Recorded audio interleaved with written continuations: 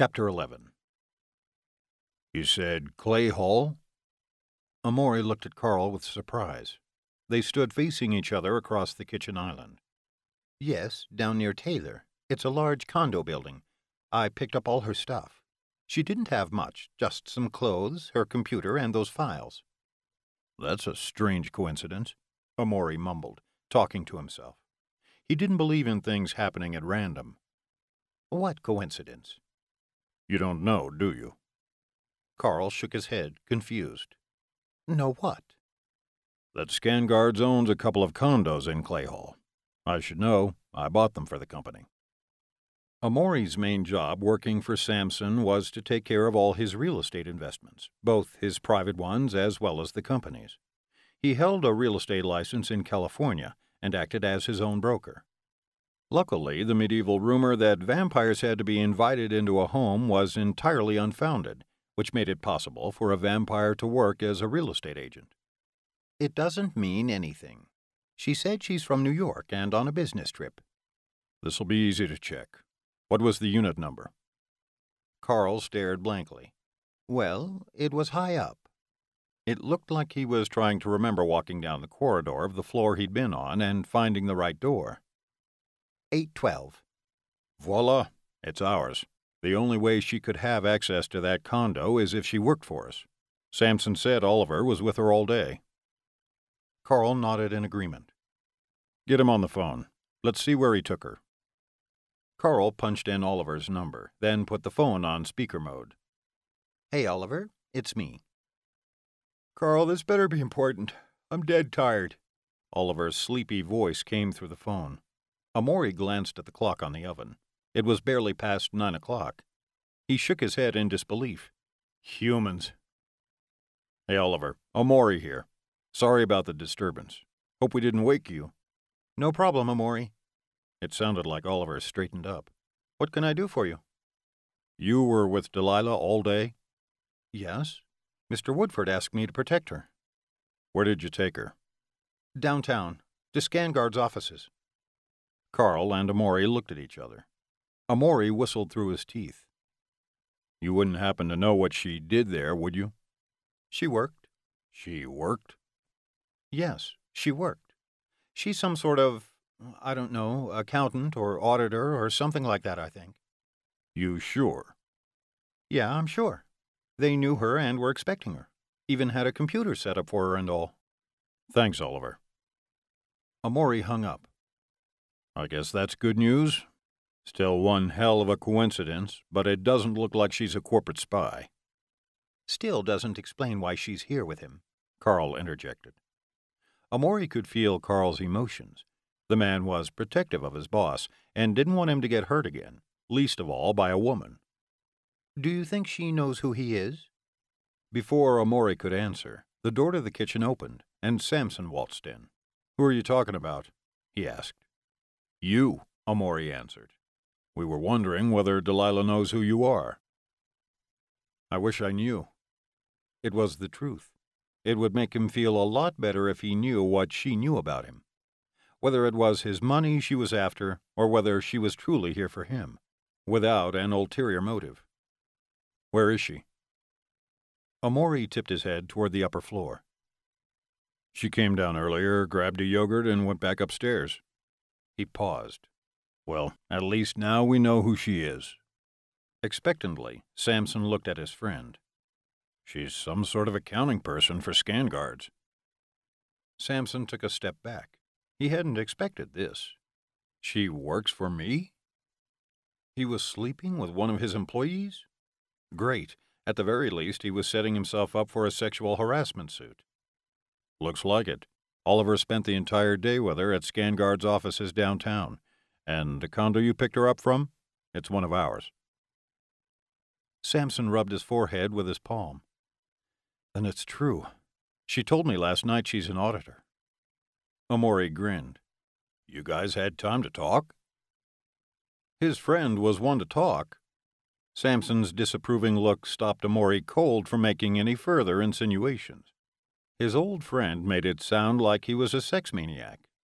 Of course they had talked, joked actually, teased and laughed, even after Carl had delivered the supply of condoms, as if all he did to entertain a woman was having sex with her.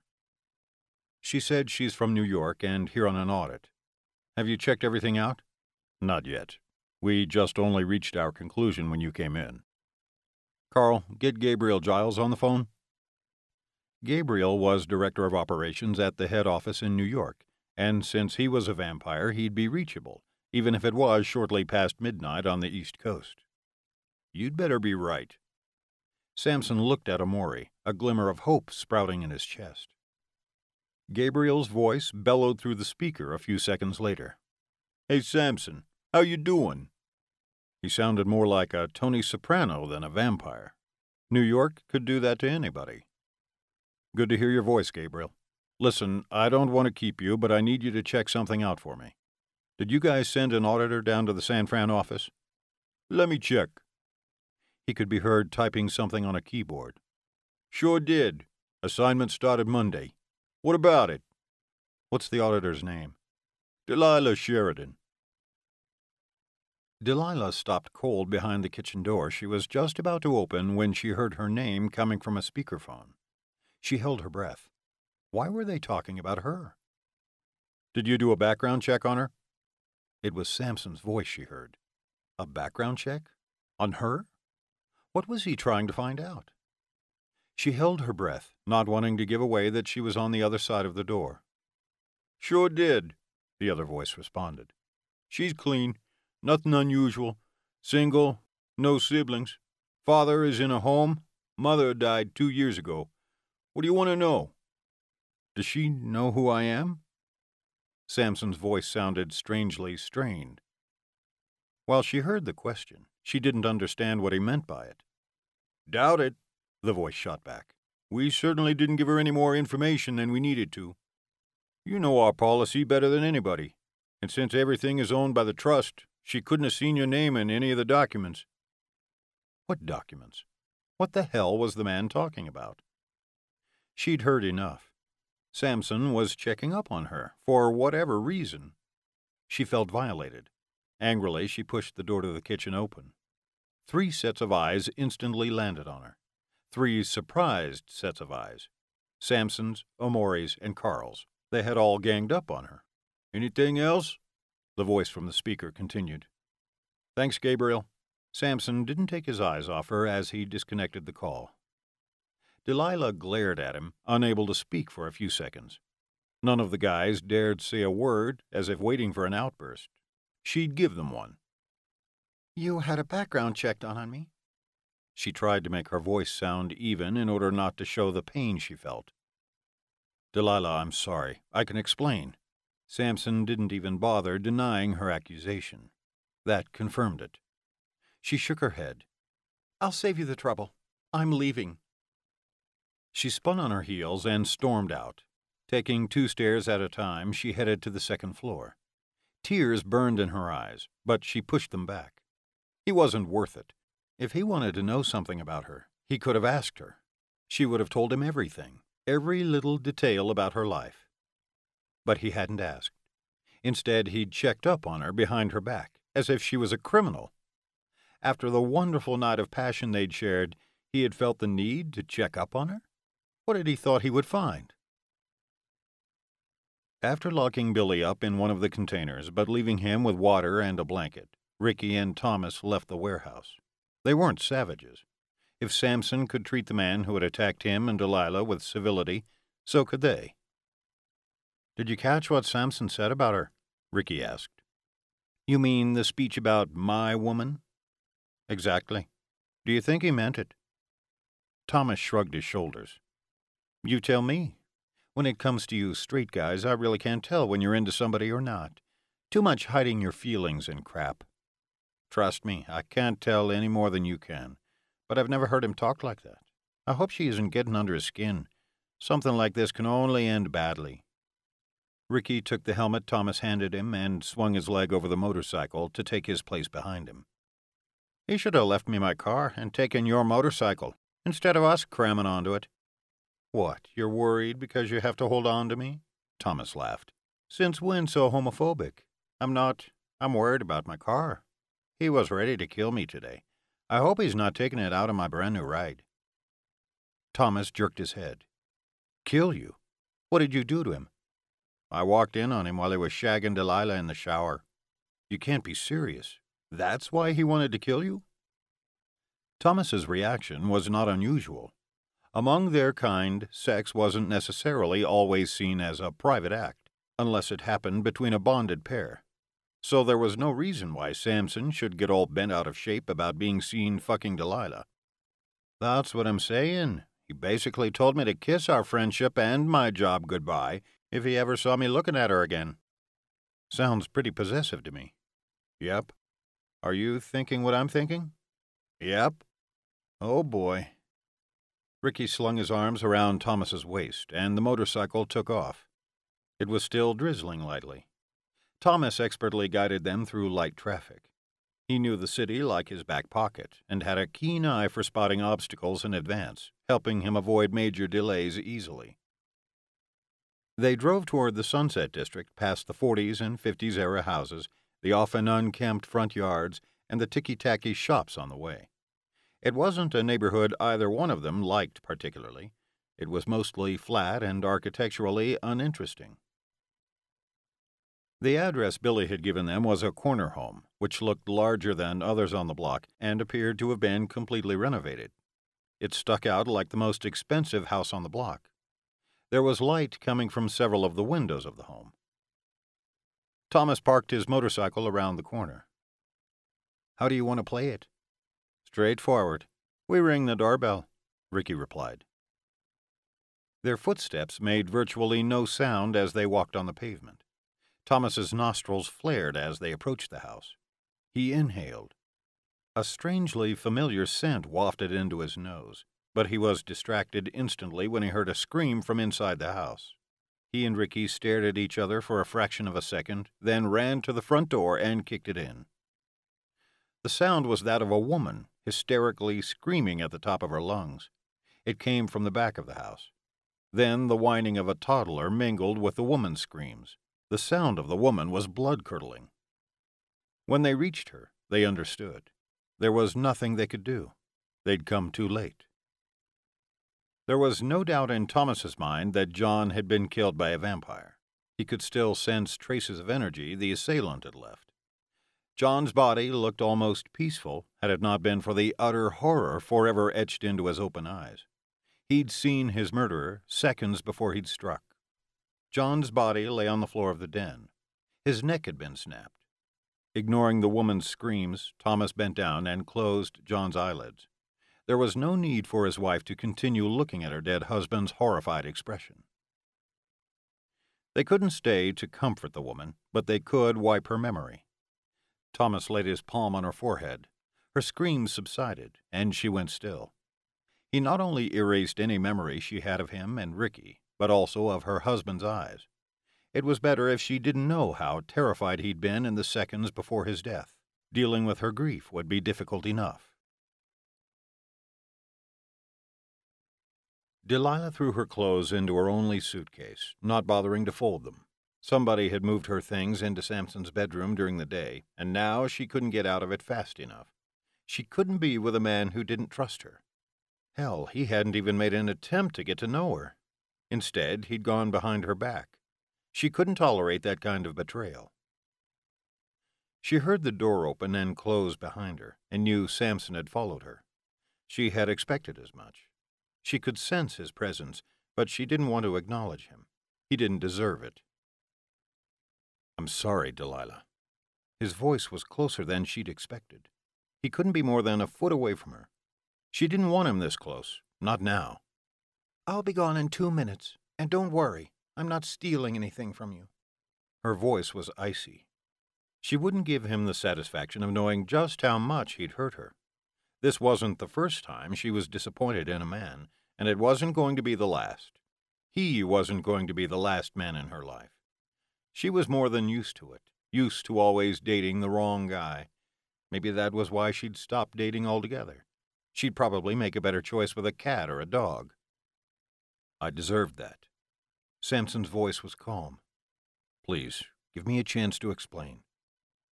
He probably had a standard speech prepared for occurrences like these. How else could he remain this unmoved? She felt his hands on her shoulders and pushed them off. Okay, I won't touch you. He sounded resigned. Anger welled up in her. She could feel it boil up from her stomach and travel through her chest. It was too much to hold in. How could you? How could you go behind my back like that? Delilah spun around to face him. You could have just asked me what you wanted to know. And why was he still so attractive, so sexy, when she needed to be angry at him? In his jeans and black t-shirt, he looked as good as he did naked, even though she preferred him naked. She shouldn't have turned. She should have just walked out without even looking at him. His biceps flexed, and she was again aware of his strength and physical beauty. The way his hazel eyes searched hers, as if he was trying to look into her soul, made her knees weak. She had to pull her eyes away from him if she ever wanted to get out of the room. It was wrong, but I needed to know who you were. Standing within inches of touching him only added to her agitated mind. I told you who I am. What were you expecting? She let all her disappointment and pain out in her voice. After all the things we did, you couldn't just ask me? No, you had to run a background check on me, like I'm a common criminal. Sweetness, don't. Samson raised his hand as if he wanted to touch her face, but stopped when she shot back at him. Don't call me Sweetness. Delilah had liked it when he'd called her that the night before when they were making love, but not now. She turned and snapped her suitcase shut. Delilah, I apologize. I wish I'd trusted my instincts more, but I didn't. When Carl packed your things, he found something and brought it to my attention. I should have gone straight to you and asked you about it, but I don't know why I didn't. His voice trailed off. His hazel eyes stared into hers, trying to force her to listen to him. You had files of scan guards in your possession. So what? I work for them. Carl had no right to go through my stuff. Samson nodded. Yes, but he saw them, and I understand now that you had every right to have those files on you. I know that now, because I now know that you work for me. Confused, she looked at him. I don't work for you. I work for scan guards, she insisted, and grabbed her suitcase. And besides, what's it to you who I work for? I didn't think you were all that interested in what I do. She tried to push past him to get to the door, but he blocked her escape. You work for me. I am Scan Guards. I own it. Delilah stopped in her tracks, and Samson instantly realized that this was news to her.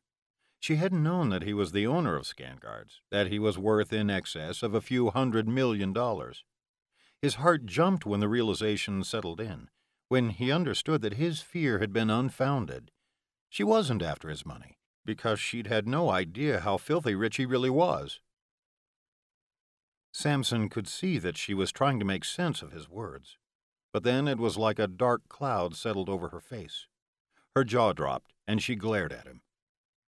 You thought I was after your money? Oh, my God! You thought I slept with you because... Oh, my God! The pain he saw in her eyes hurt him deep in his chest. If he'd thought telling her who he was would make her understand why he'd acted the way he had, it had backfired. It had actually made it worse. Much worse. I've never felt so cheap and dirty in my life. I felt cleaner when you thought I was a stripper. But you thought I would... No. She ran for the door, but he leapt in front of her and stopped her. He wanted to take her into his arms and kiss her pain away, apologize with his body for everything he'd done. But he knew she'd push him away. He had hurt her, his lovely mortal, and it pained him more than if he'd been hurt himself. At this point, he'd do anything to make her pain go away. Please, tell me what you want me to do to make it up to you. She stared at him, her eyes glistening with the tears she was holding back. You think you can buy me? Haven't you humiliated me enough? Keep your damn money and get out of my way. Please stop for a minute and listen to me. Why? Don't you already know everything you want to know? Isn't that why you assigned me a bodyguard today? So you could spy on me? Do you control all your women like that? Delilah, it was for your own safety. I never wanted to hurt you, believe me. But you scared me." He was scared, all right. Scared of what she could do to his heart. Maybe it was better if he told her up front what she'd done to him. Scared you? How? Because you've been slumming it with a poor little auditor? Yeah, that's downright scary, she bristled, full of sarcasm. Don't say that. It's the things you make me feel when I'm with you. That's what scares me. Stop lying to me. She shot past him and ripped the door open. Her suitcase in her hand, she rushed down the stairs. Samson was right behind her, not willing to let her go. The entrance door opened a second before she reached it. A sudden blast of cold air entered the foyer, and with it, Ricky and Thomas. Ricky stared at Delilah and then at Samson, who was only a step behind her. "I don't think you should let her leave, Samson." He slammed the door shut before she could exit. Samson heard her frustrated sigh as she attempted to get past Ricky. "I'm not letting her leave." "Good, 'cause somebody killed John Reardon, and she might be next." "John?" Delilah's voice was just a hoarse whisper. She dropped her suitcase to the floor where it made a loud thump. Samson exchanged surprised looks with his two friends. Did she know him? Delilah braced herself on the wardrobe. A split second later, Samson was by her side. He wrapped his arms around her and led her into the living room. He wouldn't let her leave. Not now. Not ever. Samson gently sat her on the couch and stayed close to her. Keeping his arm around her, he was relieved to feel she didn't push him away. "Ricky, pour Delilah a brandy, will you?" His friend complied eagerly and handed him the glass a few moments later. Samson led the brandy to Delilah's lips and made her sip from it as he brushed a strand of hair out of her face. "Here you go, sweetness." His voice took on a soothing tone while he stroked her arm tenderly. She didn't protest. He knew she hadn't forgiven him yet, but right now she was in shock, and he would do anything to make her feel better. Later, he'd seek her forgiveness. And then there was another hurdle to jump over, but she wasn't ready for that yet. In the seconds when he'd followed her down the stairs, he'd made up his mind. He wouldn't let her go back to New York. Screw the fact that she was human. She was his. He needed her, and he could make her happy. He knew it deep down in his heart. He caught Ricky exchanging a look with Thomas, who nodded. Neither one of them had ever seen him in such a tender exchange with a woman. Samson planted a soft kiss on the top of Delilah's head, not caring what his friends thought of his behavior. "Delilah, tell me what you know about this man. He was the one who hired that guy who attacked you." She suddenly stared at him, her eyes wide in disbelief. "John? John hired that thug?" She looked up at Thomas and Ricky, who nodded. "Yes, it was him." "Who was he?" Samson asked again. "You should know who he is. He works for you." "For me?" "He's an accountant at Scanguards," she announced, looking back and forth between Samson and his friends. This is Tina Folsom, author of the Scanguards Vampires podcast. Are you getting hooked yet? Well, tune in again tomorrow for another episode of Samson's Lovely Mortal.